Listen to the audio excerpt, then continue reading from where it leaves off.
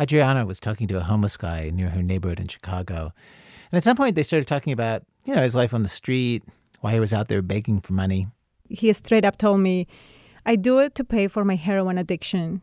Which, not the typical answer. And then he tells her this story. He's from Puerto Rico. He was flown to Chicago for rehab years ago. But then after 3 days, he quit rehab. And since then, he's been living on the streets. It's been 5 years. Now, Adriana is the editor of a newspaper, a bilingual newspaper called The Gate that comes out in a mostly Mexican neighborhood called Back of the Yards.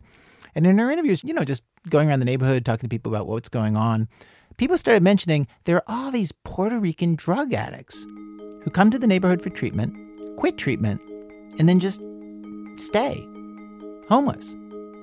And she realized, oh, wait a second, she knew these guys. Like, she'd been seeing some of them for years, selling lotions and socks on the sidewalk. Yeah, they were walking back and forth 47th Street all the time. And so I just started stopping people on the street. Any street person with a Puerto Rican accent. And she heard the same weird story over and over. They were flown here from Puerto Rico for rehab. They quit rehab and ended up on the street. She writes and edits so much about the neighborhood, but this was happening right under her nose all this time. And in a period of about 4 months, I talked to at least 23 people. Just kind of approaching people on the street. Muchachos, buenas. ¿Ustedes de dónde son? Wait, so you just running down the street here? Yeah, I was running after these 2 guys I saw on Ashland and 48th, hoping that they were Puerto Rican. And their names were Hector and Jonathan. And they were telling me that they came from Puerto Rico. They were told that they were going to find a great place here in Chicago with medicine, with treatment, doctors, even a pool. And when they got here, there was no detox, there was no medicine or anything. This is Hector. No encontrar el detox, no encontrar medicamento ni nada, rompiendo vicios de heroína en adición o metadona o. And then this guy, Jonathan, he said that the municipal government in Puerto Rico had bought a one-way ticket for him to come to Chicago. Wait, the government itself? Yeah, the municipal government in Puerto Rico. El municipio compra el pasaje, salimos y nos recogen la. What? And here in Chicago, Wait. That basically they're saying you need treatment, but we're not going to give it. We're just going to send you to Chicago. Yeah, I was shocked. I couldn't believe it. So I asked him again. Yo te pregunto, ¿y a ti te pagaron el pasaje? Did the municipality pay for your ticket? Sí, el municipio allá. Depende del municipio de Puerto Rico, sea acá. So the details of the story that Adriana kept hearing from these Puerto Rican drug users were crazy. Several guys told her that it was the police who drove them to the airport in Puerto Rico. It was the police who helped arrange for their one-way tickets. Not just one, but lots of guys were told that there would be a swimming pool, that the facilities in the United States were going to be clean and beautiful with doctors and nurses. And then when they arrived in Chicago, they were taken to these places, and there were a bunch of them that were basically just like flop houses. Open 24 hours a day, with group therapy going till late at night, sometimes 10 or 13 hours straight. Though the therapy was really just basically like AA meetings led by former addicts who did very un-AA things like yell at them and berate them. When the guys would go through detox, because there was no medicine or methadone or professional staff, they were sometimes given folk remedies like an onion to bite on, or alcohol would be poured in their belly buttons.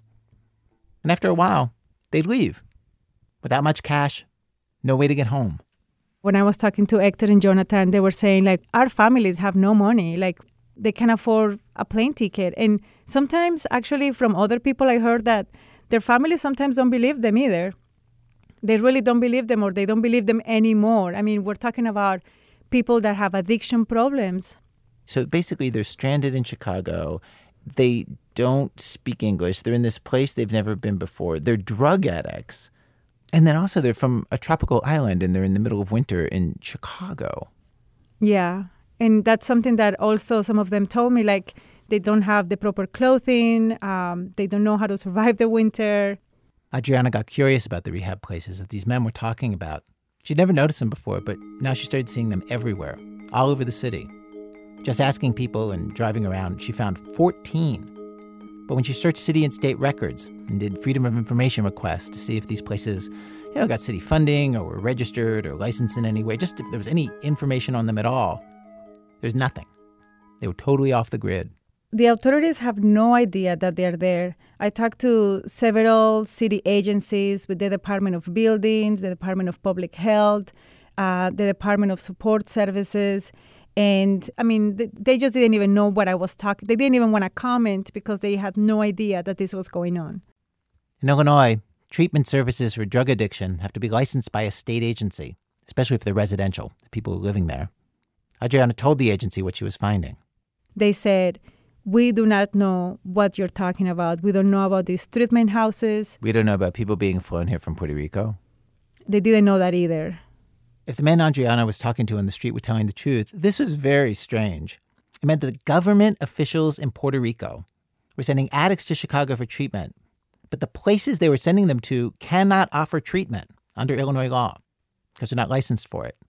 Why would they be doing that? Did they know the places were unlicensed? Was somebody getting rich off this? There or here? Was it some kind of scam? For example, is anybody getting their IDs and selling them in the black market? That's one thing that a lot of guys kept telling me. Like, they asked us to turn in our IDs, and when we walked out, they didn't give it back to us. Is anybody making money out of this? She talked to a case manager who works with injection drug users in Chicago. And then he went around and did his own informal survey and found 93 guys like this. Guys who were flown in from Puerto Rico with promises of rehab, who skipped rehab. Adriana also found a researcher in Puerto Rico named Rafael Torrea, who wrote a dissertation about drug users being flown off the island to unlicensed facilities. He told her it's not just happening in Chicago. Different municipalities ship, send, relocate, however we want to call it, drug users from Puerto Rico to different sides of the United States. We know that from Fajardo, they would send to Philadelphia. We know that from Barceloneta, Vega Baja, Vega Alta, Dorado, they would send to New York City. But there's also New Jersey. There's Florida.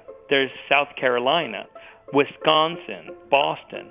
The more you ask, the more you see that this has been happening for a long time. From WBEZ Chicago, it's This American Life. I'm Ira Glass. Today on our program, Not It. Stories where people are facing something difficult and they declare, no, someone else can handle it. Let's just send this one elsewhere. This is not my problem, not right now. We have 3 stories for you, including, later in the show, a group of high school students dealing with the collateral damage from a joke. Yes, a joke, and not a joke that any of them told. It was a joke told on television 15 years before. Stay with us.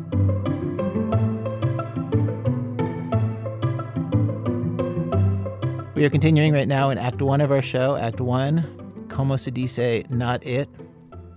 So most of the Puerto Rican addicts that Adriana Cardona Magigad met on the street had been sent to a treatment center called Segunda Vida, Second Life. She decided she had to visit and see it for herself. She had the address, 50th and Ashland. When she went by, she couldn't see a sign or anything. All I saw was a little corner store, a cell phone shop, a parking lot, and then a gray brick building. Until someone told me, just go look up to the second floor. You'll see in the window, in the top window, you'll see a sign. And I saw the sign. It is super small. There's a little green logo with 2 A's for Alcoholics Anonymous. Adriana called AA, and they said they had nothing to do with this place. And in fact, they don't run any kind of residential treatment facilities at all. So she tried to get inside. At Segunda Vida, they wouldn't let me go past the top of the staircase. I called, I went back in person many times, and each time I went, I asked to speak with the person in charge, but they would always tell me to go back on a different day. Could you see inside? Yeah. At the top of the staircase, you find kind of like an open room, and there is a painting on the wall that says Segunda Vida. And I saw like just men walking back and forth, sipping coffee and smoking cigarettes. And actually, I went to another group. I went to El Grito Desesperado, the desperate scream. And they had the phone number. They called their rehab group the Desperate Scream? Yeah, they called. Yeah, I was shocked as well. It's like the name of a horror film or something. Yeah. Desperate Scream, and now coming out, Desperate Scream 2. There is a Desperate Scream 2. It's actually further east. Wait, no, wait. Really?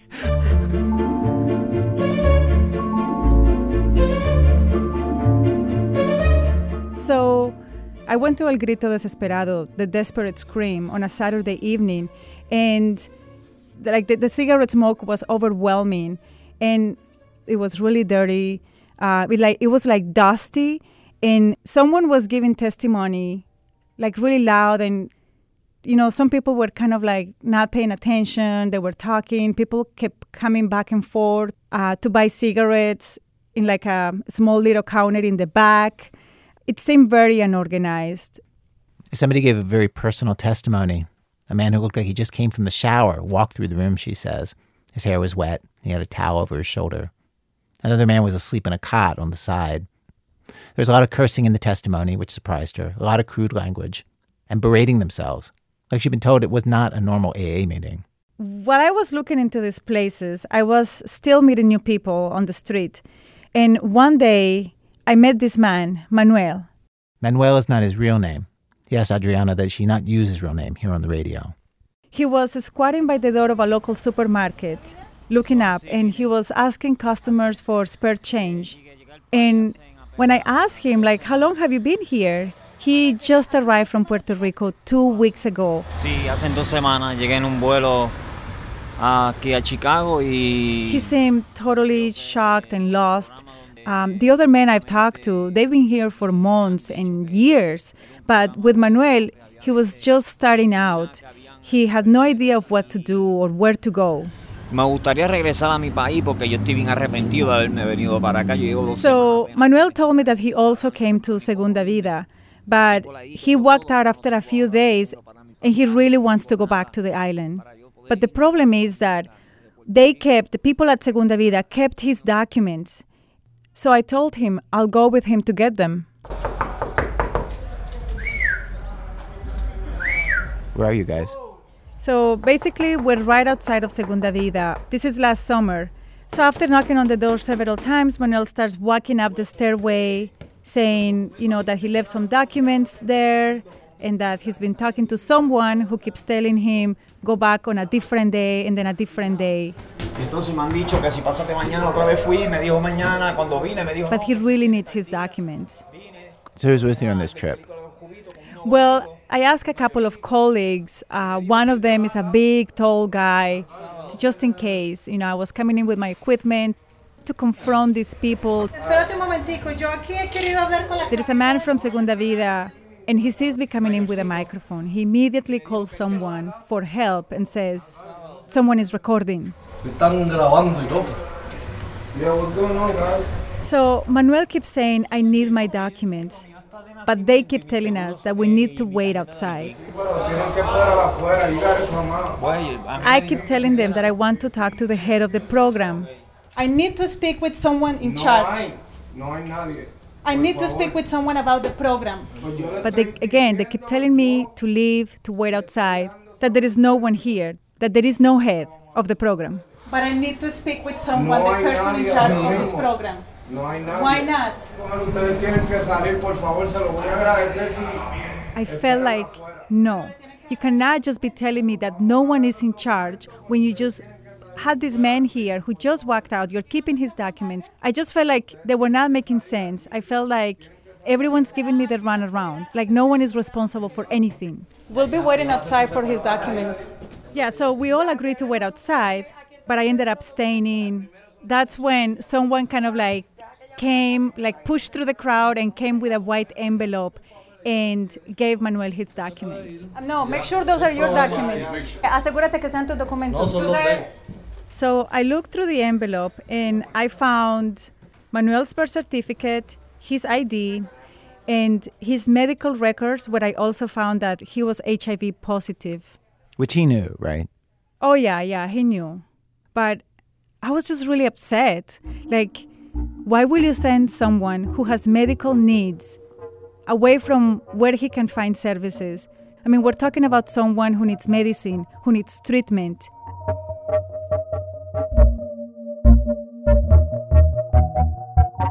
Back in Puerto Rico, he was getting medicine to manage his HIV. Here in the States, at Segunda Vida, they weren't providing that. A week after forcing her way up the stairs to Segunda Vida, Adriana was surprised to get a call from a guy who said he was one of the founders of Segunda Vida. His name's Efren Moreno, and he agreed to come to her office for an interview. He showed up in jeans and T-shirt with one of the guys who had actually tried to kick Adriana out of Segunda Vida the week before. They wouldn't let Adriana record, but she took notes. Efren Moreno told her that he is a former addict. In fact, he'd gone to a group in Milwaukee like Segunda Vida that was open 24 hours, called El Último Paso, the last step. Then he moved to Chicago and he started Segunda Vida. He said, sure, at Segunda Vida they do take the guy's IDs, and they usually keep them in somebody's house. But he said that's for safekeeping. In the past at Segunda Vida, he said, some have been stolen. He confirmed that, yes, they have no doctors, no medicine, that when people go through detox, they basically use folk remedies. And he confirmed they are totally unlicensed. He said the government doesn't know we're here. The government doesn't give us any help. And actually, they sound like they're proud of the fact that they're running this group on their own, with donations, with our own efforts. Adriana, did you get any sense of if he was making a lot of money off this? You know, I looked into it, and it didn't really seem like he is a rich guy making tons of money. In fact, it didn't seem like he was actually benefiting or financially benefiting from this. By this point, Adriana had heard about how many of these groups make their money. She'd been told that in Chicago, addicts live in these groups for free, with free room and board, for 3 months. Then after that, they have to pay $50 to $75 a week, which, is cheap, considering that they're getting meals. Efren Moreno confirmed that that's how it works at Segunda Vida. The scammiest thing Adriana had heard about the finances of these groups was that some guys told her that they were taken to get link cards, which is government assistance for food, and then they'd have to give the cards to the rehab place, which would use them to buy food for everybody who was living there. Moreno told her that he's against that he didn't want his participants to get any government assistance. They wanted them to go out and earn money. Up until this conversation, Adriana wondered if these groups were some kind of evil ripoff of disadvantaged drug users and their families. Moreno told her that these 24-hour groups started in Mexico, and they spread north years ago with a mission that was idealistic. Did talking to him change how you saw the groups? Not entirely. It made me realize that he seemed to be someone who wanted to be part of the solution, that he wanted to bring services to those who were not able to get rehab services out there. Like he seemed sincere. Yeah, that he seemed sincere. But at the same time, and he even said, each group has its own rules. And because there is no oversight, it's really hard to know what are those other groups doing. Did you ask him about these guys who get sent up from Puerto Rico and then end up out on the street? Yeah, and I also asked the other man that he brought with him. And what'd they say about that? Basically, they actually do outreach in Puerto Rico to try to get people to come to their place. They actively recruit people from Puerto Rico. The fact that they end up on the street, Efren Moreno told her, that's because they're weak. They don't really want to get clean. By this point, Adriana had figured out about as much as she could in Chicago. It was obvious what she needed to do next. I got on a plane. Welcome to San Juan, Puerto Rico, where the local time is 2:50. So what'd you find out in Puerto Rico? Well, I talked to a lot of people. I talked to municipal authorities, local police in different municipalities. I even talked to the governor of Puerto Rico. Wow. Yeah. They all say, yes, we do this. They are completely open about sending users off the island. Wait, but do they know that these are unlicensed places, or do they think they're sending people to, legitimate rehab facilities? No, they don't know that these places are unlicensed. They assumed that they're licensed. I don't think they've even questioned the fact that they could be unlicensed. The list of people who assumed that they were sending people to licensed facilities is long, and it includes 4 police officers in the municipality of Caguas, the mayor and police commissioner of Juncos, a police officer from Juncos and another from Utuado, health department officials, and a few people involved in a program called De Vuelta a la Vida, Return to Life. This is the biggest single program involved in flying drug users off the island. It's run by the state police. They help drug addicts get food, clothing, hygiene, and other services on the island. But also, they they arrange for lots of them to fly off the island to these unlicensed programs in the United States, and they coordinate the activities of other organizations that do this. How in the world did you get the governor to talk to you about this subject? Yeah, so I was at a local event at a community in Old San Juan, and I noticed that there was like a lot of security there, and I didn't know he was going to be there, and I just kind of like, oh my God, I really have to interview him and ask him about the Vuelta a la Vida. ¿Me puedes hablar un poco de la importancia de este programa y tú qué sabes de este programa? Ha sido muy exitoso, hemos logrado. So what's his name? His name is Alejandro García Padilla. And what did he say? So I asked him if he knew about the program, the Vuelta a la Vida, the state police program. And he said it was a very successful program, that it was a great opportunity for users in Puerto Rico who were hoping to get off drugs. Did you tell him that you kept meeting all these addicts from Puerto Rico who ended up in Chicago, and they were supposed to be going to these programs and they basically end up homeless? Did you tell him that? Yeah, I explained the situation, but he didn't seem really worried about it. He told me that he knew the mayor of Chicago, Rahm Emanuel, and the governor of Illinois at the time, Pat Quinn, had a lot of services available, and that the users should look for help and try to find services. From the state of Illinois. From the state of Illinois, Yo sé que el yes. alcalde Emanuel de Chicago y el gobernador Quinn de Illinois tienen muchos programas. And if they want to come back here to Puerto Rico, we have services for them too. They are brothers. We welcome them. Right, I like that his whole attitude is like, well, I'm sure they'll get services. It's going to be fine. Yeah, he was pretty much kind of like making it sound like, yeah, well, don't worry about it. We got you. Adriana also spoke with the woman who runs De Vuelta a la Vida. Her name's Laura B. Duval Fernandez. No surprise, even though her organization is helping arrange for drug users from all over the island to fly to treatment in the United States, she said she had no idea she was referring people to unlicensed facilities. And the interesting thing is that she says it's up to the families of the users to check if these places are certified or licensed or not. Even though her agency is sending them to these places? Well, that's the thing. When I interview her, then she was kind of like getting technical in saying, well, we're not referring them.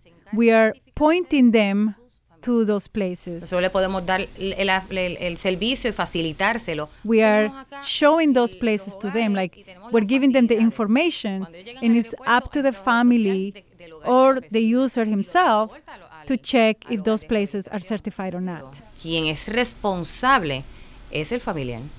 If they do end up leaving the island under the Vuelta a la Vida program, they have to sign a liability waiver before they go, pretty much saying that no government official is responsible for them once they leave and once they're out of the island. The drug users in Chicago told Adriana they never got this message.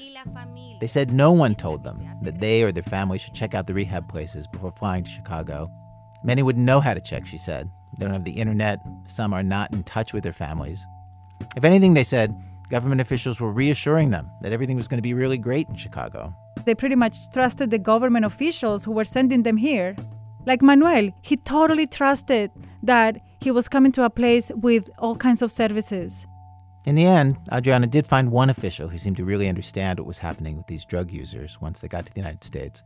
His name is Dr. Angel Gonzalez, and he was with the Puerto Rican Department of Health, Anti-Addiction, and Mental Health Services until last year. About a year ago, while he was still with the agency, he went to a drug treatment conference in Philadelphia, and he heard about the unlicensed places from a reporter there.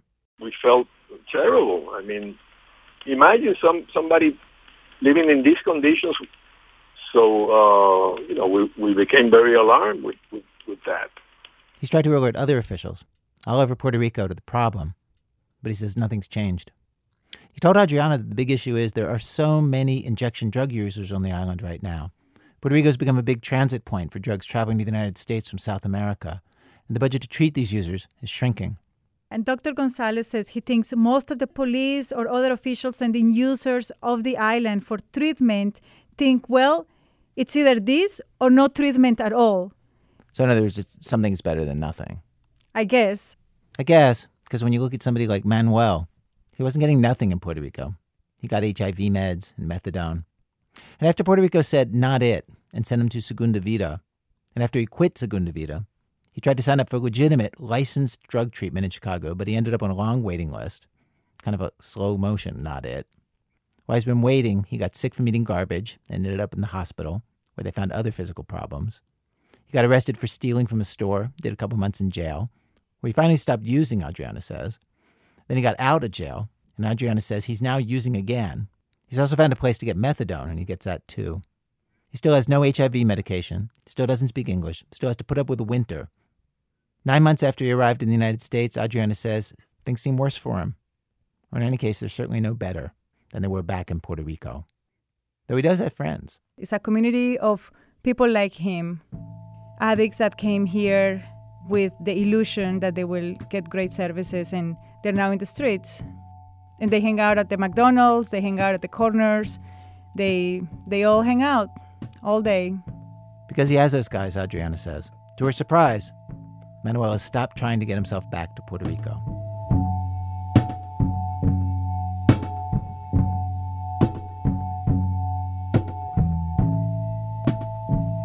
Coming up, the joke that launched a second joke, that launched a third joke, that launched a not it.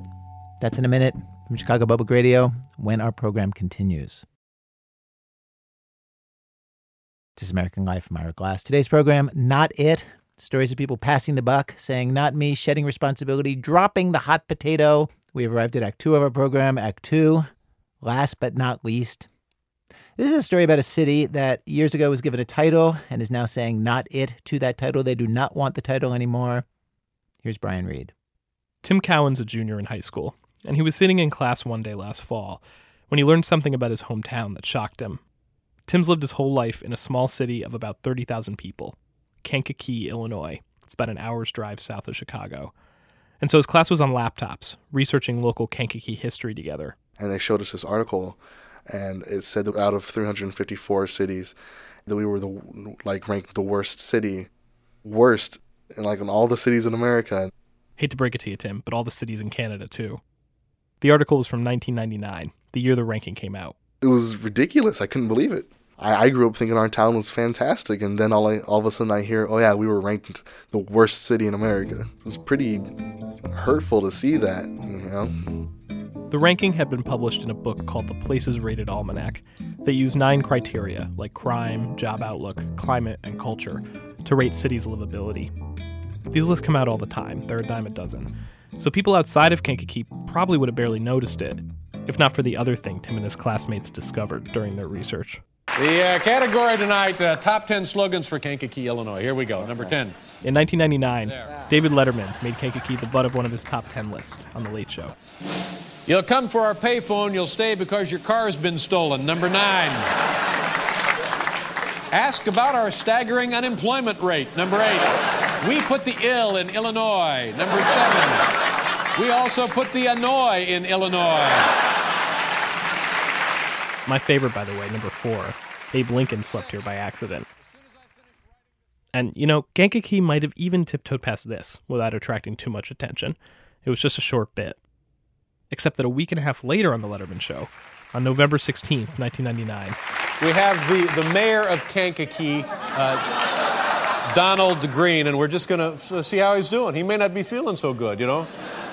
Dave called Kankakee's mayor on the phone. Kankakee, as you know, finished dead last. Right. Now, how did that make you feel? Well, it sort of hurts because that's, in my opinion, not really a true statement of our community. Mayor, I hate to interrupt you here, but a thought just crossed my mind. Do you think it has anything to do with the name itself? No, Kankakee's a fine name. What is it? Is it an Indian? Is it a Native American name, Kankakee? It is an Indian name, right. Do you know what it means? It means middle-class factory town.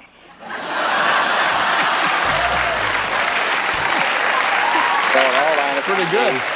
Letterman tells the mayor, I'm going to do you a little favor. He says he feels a connection with Kankakee because he's from Indiana, right next door.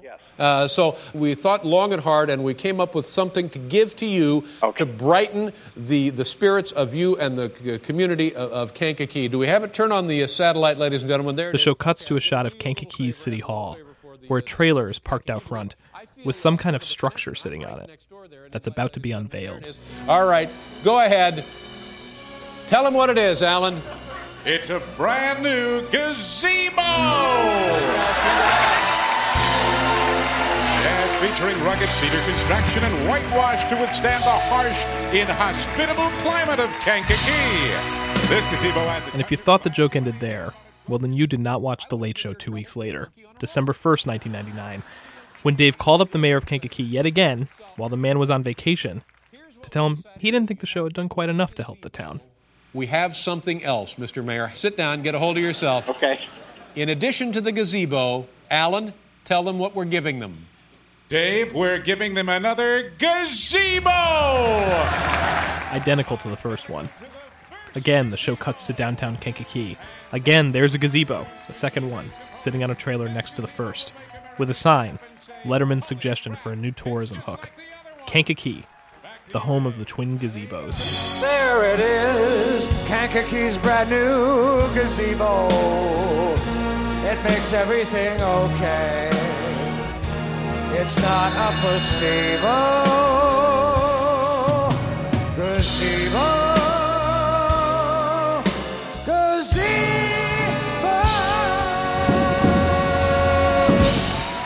Gazebos were weird for me because I didn't understand what a gazebo was. Because I had asked my parents about, what is this? Why is this here? And then they told me, it was from David Letterman. And that was the end of the story. There was no more talk about it. Tim Cowan was one when Letterman gave Kankakee the gazebos. So for him, growing up, they were just a part of the city that had always been there, like the courthouse or the old root beer stand. It was just, they're from David Letterman. I was like, okay. There was no talk about it. None of the adults in our community ever really talked about it. They were ashamed of it, I guess. So now, 15 years after Letterman gifted the gazebos, as Tim and his classmates were sitting there in school, in disbelief, seeing that their hometown had been made into a laughingstock on national television, something clicked for them. Most of the students had lived in Kankakee their entire lives and thought it was fine. And it hit them. You know something? We don't get no respect. We don't get no respect at all. And they'd never understood why. We were automatically thought as the lowest of the low because we were from Kankakee. I visited Tim's class, and the students had so many memories of people from nearby towns sneering at Kankakee. What kind of stuff would people say? Rumors and stuff that we're all drug dealers or... The most common was that we were ghetto and everyone was fighting in the hallways. I transferred to this high school my freshman year, and when I told people where I was transferring, they would be like, oh, you're going to Kankakee? Well, good luck. Tim remembers when he was little, playing with kids in neighboring towns. Their parents... They wouldn't even want to take me home. I always have to have my parents come pick me up. You don't even want to go over there. There was the girl who interviewed to go on an academic exchange program in Spain. She was with students from other schools, as she explained that she was on the honor roll, held leadership positions. And as soon as I said, I'm from Kankakee, this girl turned around and she looked at her friend and she was like, oh, that's not very educational. And I'm like, are they calling me stupid?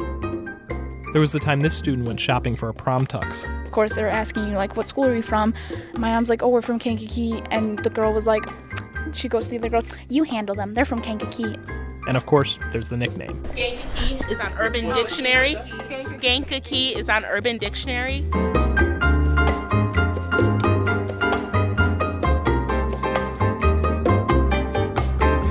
There are actually several definitions of Kankakee on Urban Dictionary. One, a noun, when a manatee gets a canker sore.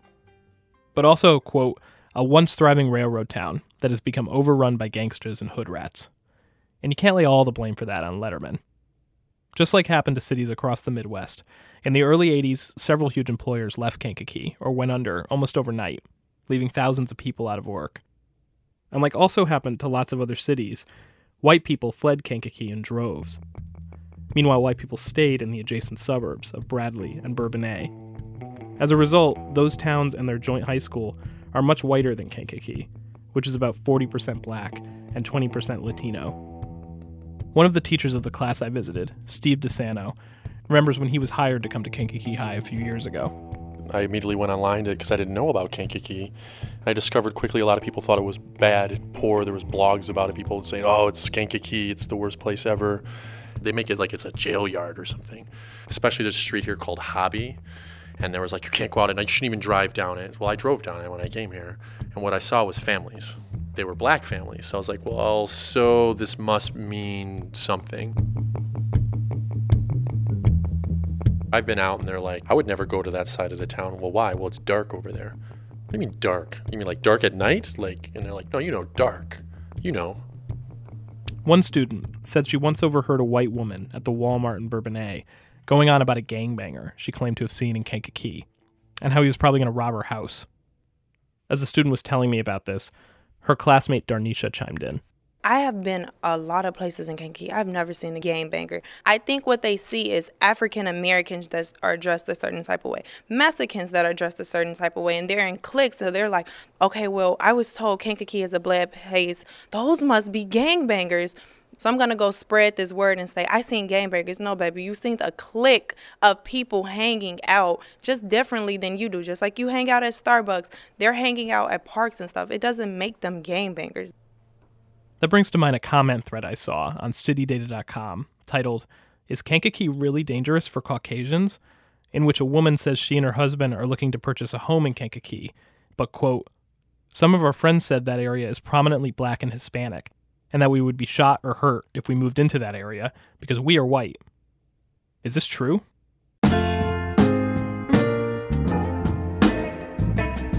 I spent time outside some big stores in the nearby towns, Bradley and Bourbonnais, asking people what they thought of Kankakee.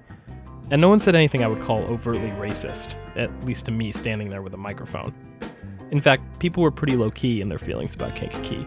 Some had no problem with the place, even liked it. And lots talked about it the way people everywhere talk about the part of town they don't go to. They'd heard it was unsafe, they avoided it, but they didn't give it much thought. I think that kind of attitude exists all over. Most places have that city or neighborhood that people outside have written off as dangerous or run down. I think most places have their own Kankakee.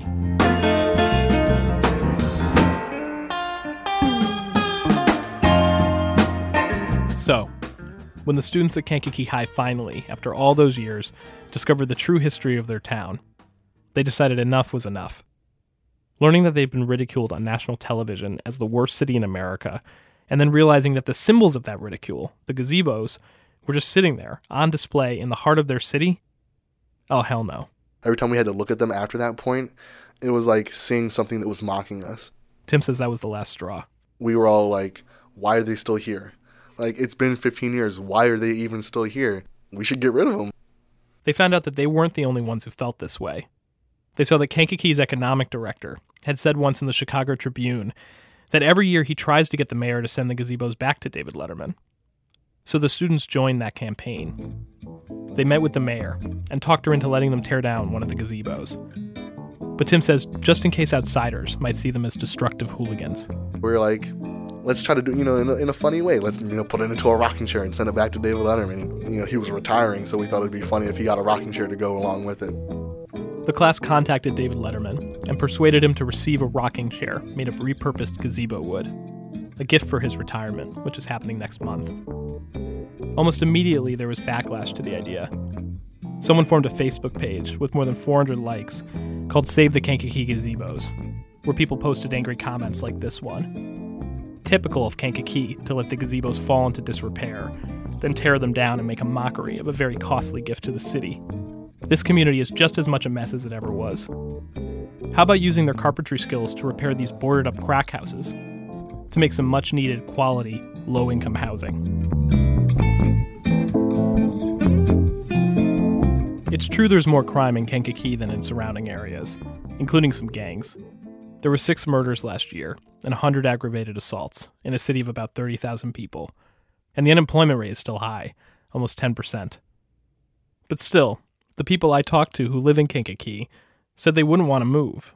They love it. When I asked them why, they listed the kind of stuff people often feel obliged to say when they answer that kind of question. The great library, the farmer's market. Though what I'd say I heard the most praise for in Kankakee was its diversity. Standing in front of the class I visited, you could see it, and see that they're proud of it. I am biracial myself, which is a great thing. This is a student named Alexis. I am friends with a lot of Mexicans. Muy bien. And that's not racist because I'm in Spanish 3, so I know Spanish. And I'm friends with white people. This is my best friend. She's white. Can you confirm that? Yeah, I'm her best friend. And that you're white? Oh, yeah, and I'm white, too. I see how it is. So it's just a really good environment to be in. One student said she transferred to a private school, but she only stayed a few days. She missed the diversity of Kankakee High and having friends around that she could speak Spanish with.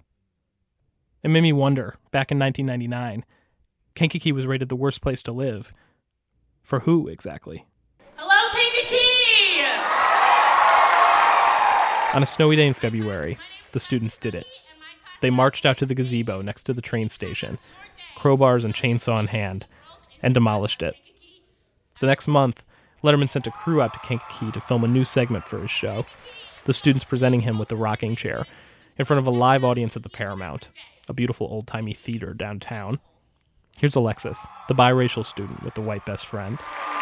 We welcome you as we show America the greatest hidden treasure in the world, Kankakee. Other schools, employers, and people put us down every day because we live in Kankakee.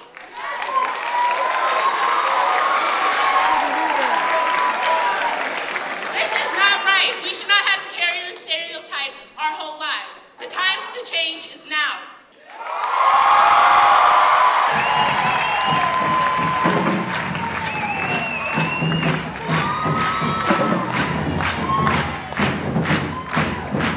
The school marching band filled the aisles, wearing brand new uniforms with red plumes on their hats that arrived just in time for the TV shoot. I know it sounds corny, and sure, there was some corn, but I don't think I've ever been to a high school pep rally where I sensed as much actual pride in the town as I did here.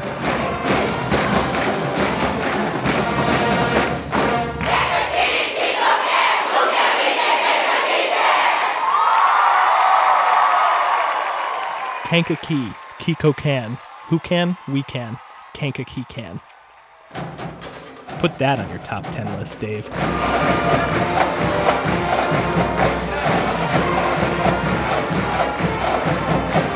Brian Reed is a producer on our program.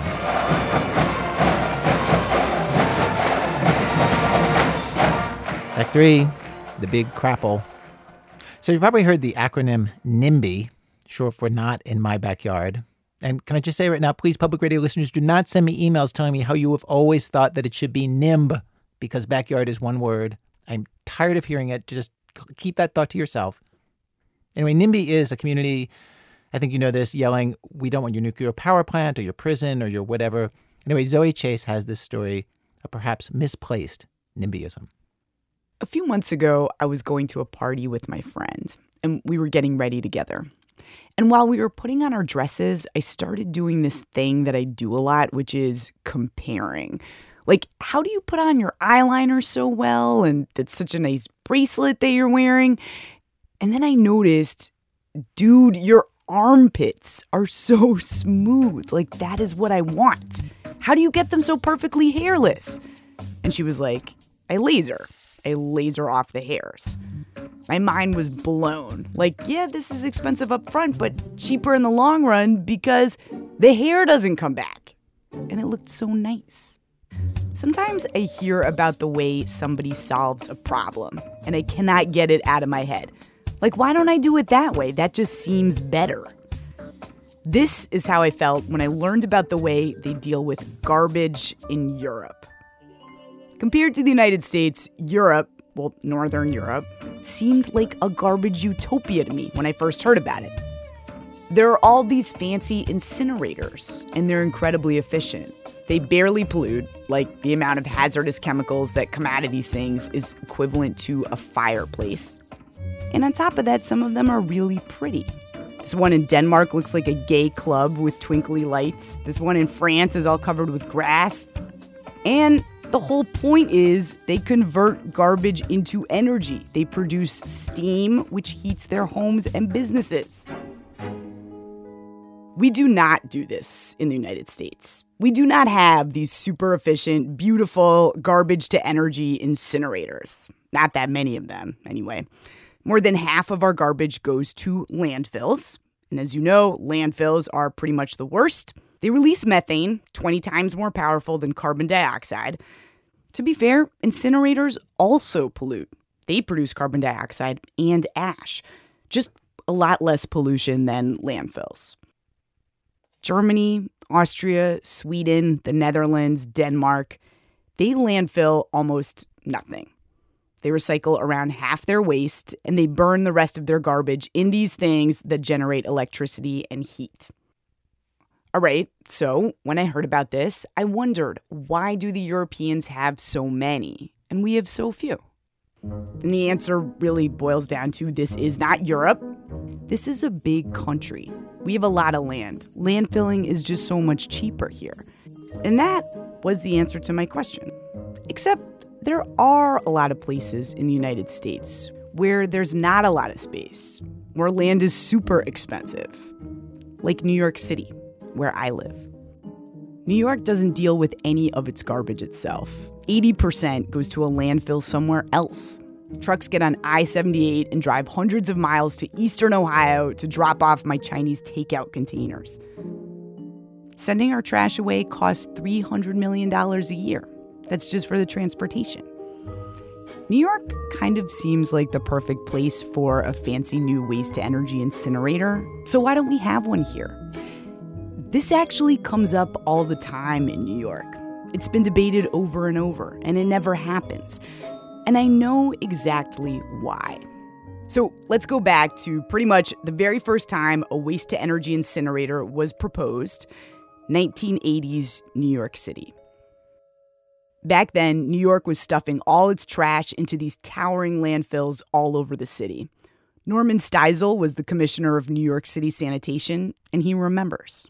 The trucks literally could not climb the hill. It was basically, such a sharp peak that they couldn't get to the top to dispose any of the waste. So they were driving up basically a volcano in the Bronx that was built on garbage. Right. It's all built out of garbage and dirt. And there were these vast underground fires, which took literally years to put out and get under control. Not only were they scary, the landfills were almost full.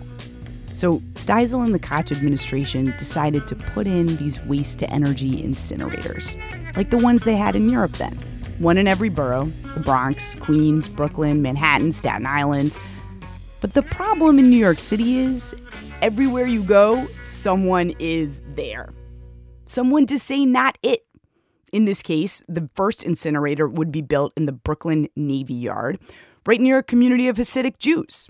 Like I said, any community in New York would have come up with a reason they should be not it. And the Hasids told Steisel one of theirs. The waste-energy incinerator would remind them of the Holocaust experiences. And when I tried to explain to them that as a son of a Holocaust survivor myself, I thought they were demeaning that whole experience. And there was one rabbi in particular who accused me rather publicly of being the young Dr. Mengele experimenting with the lives of Jewish women and children.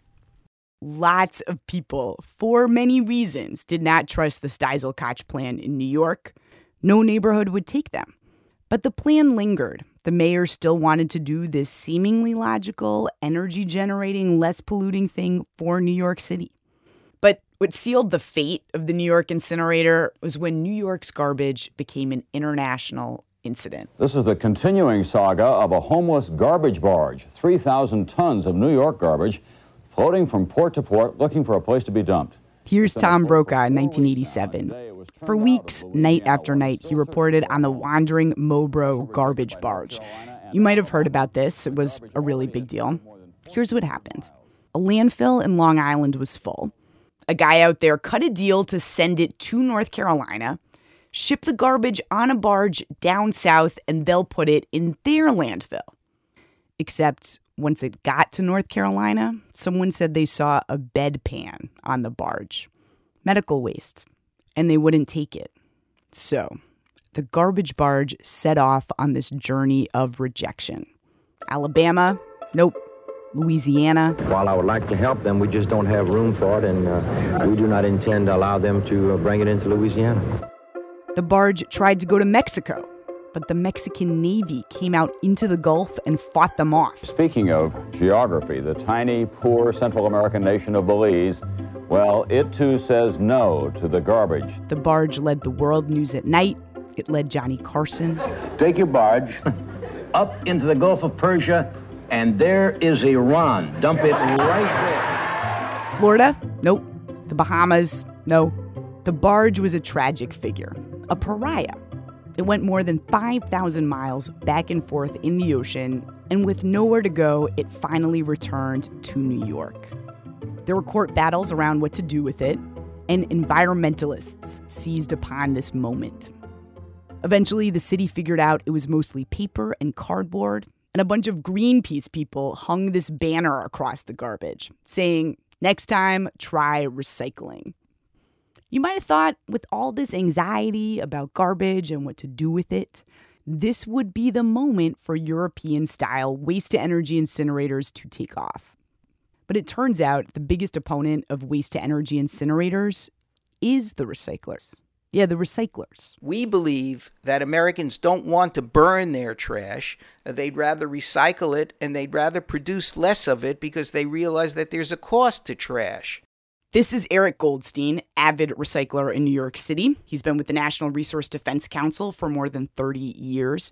He is resolute against incinerators. He thinks that incinerators actually discourage recycling. They compete for the same stuff. And less recycling, that's worse for the environment. If you don't recycle, he says, then it's like you have to use natural resources to make a new thing every time.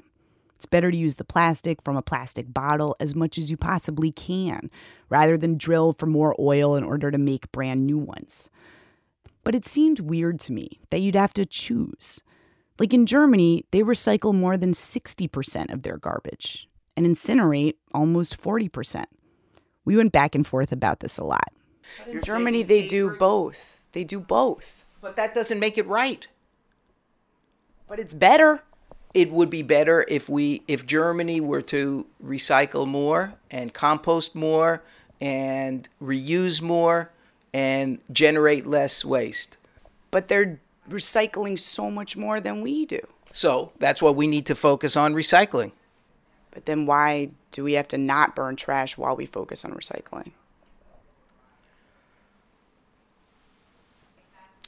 City officials only have so much time, energy, and resources to transform waste policy so that it places recycling and prevention and composting as the cornerstones requires a lot of work. It's not going to be easy, and it's probably going to take another decade or so before that transformation is complete in places like New York City. While that's going on, he says, we can't let officials be distracted by incinerators. This has been the philosophy that rules New York to this day. Focus on recycling. The latest attempt at getting a European-style waste-to-energy facility in New York happened 3 years ago in 2012 under Mayor Bloomberg. And it did not go well. At the time, James Otto was a councilman on Staten Island, and he remembers being at an event when a city government guy approached him. And he said this. Just keep an open mind. Don't fly off the handle. The guy knew the issue might be sensitive because when it comes to garbage, Staten Island has lost New York City's not it game for decades. In 1948, Robert Moses built a landfill on Staten Island. Freshkills. It's Old Dutch, means fresh stream. At the time, he promised it would only be around for 3 years. 50 years later, it was one of the biggest landfills in the world. When you were a kid and you went to the Staten Island Mall on a hot summer day, you used to kind of take a deep breath in the car and get out of the car and kind of run to the mall because you didn't want to deal with the smell. This history for native Staten Islanders is something that we never forgive. And anytime an issue having to do with solid waste arises, Staten Island elected officials get their back up. So in 2012, the Bloomberg people called Staten Island to talk about this great new technology for dealing with waste. We're exploring lots of different places to put this facility, they said. Except when the city put out the official document calling for bids, they had only one suggestion for where to build it: Staten Island, on top of the Fresh Kills landfill. James Otto predictably flipped out. He said no. Our dance card was filled, and now it was time for some other boroughs to sort of run point on this new technology. It wasn't going to be Staten Island.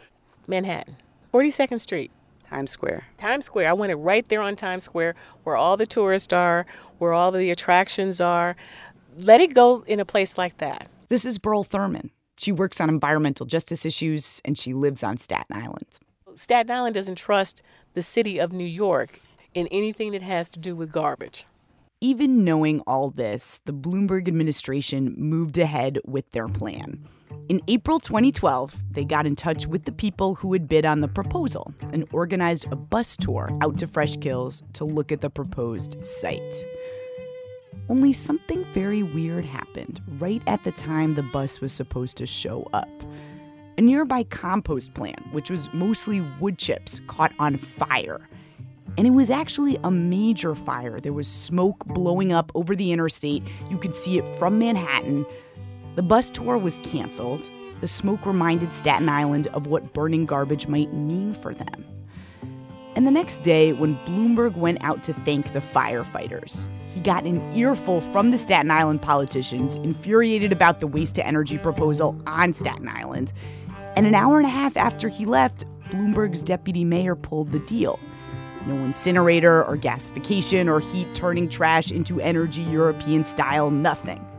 Not in New York, where someone is always not it. And while I was researching this story, someone raised the point that the compost fire was awfully well timed. I asked Burl about this. Were there conspiracy theories about who started the fire? Well, I don't, you always have that in the back of your mind, but, It was fortuitous. It was, wasn't it? Wasn't that amazing how that worked out? What? Are you saying what it sounds like you're saying? I am not saying anything other than it was really kind of ironic. It's just one of those coincidences. The official word from the fire department said the wood chips set themselves ablaze. I guess that happens. Fresh Kills is closed. New York City's landfills are full. Now the plan is for New York to incinerate a lot more of its garbage, more than a third. But the catch is not in New York. New York will pay to haul our garbage to places like Niagara Falls and Delaware Valley, to waste-to-energy incinerators that were built there 20 years ago. So those places will get the benefits, some electricity and some heat from my Chinese takeout container. And you're welcome, because New York certainly does not want that here.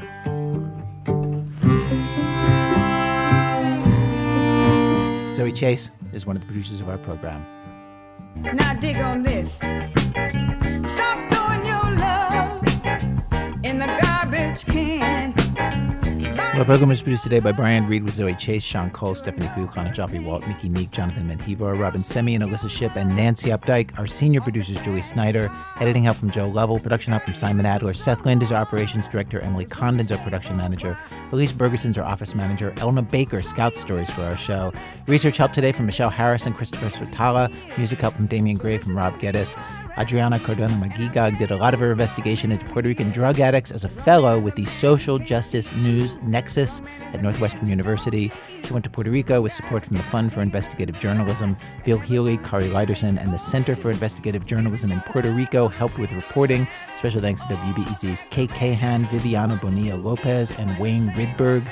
Thanks also today to Aaron Weiner, who turned us into the story about garbage, Bill Curtin, Ann Kavanaugh, Heather Claiborne, Amy Diebold, and Roman Polalek from The Late Show for getting us the old Kankakee footage, John Gabris and Marion McCune. Our website, thisamericanlife.org. This American Life is delivered to public radio stations by PRX, the Public Radio Exchange. Thanks, as always, today to our program's co-founder, Mr. Torey Malatia. He's doing this new thing where whenever he walks out of a room, he says, "Hasta la vista, baby," and then he turns and says, That's not racist because I'm in Spanish 3, so I know Spanish. I'm Ira Glass, back next week with more stories of This American Life.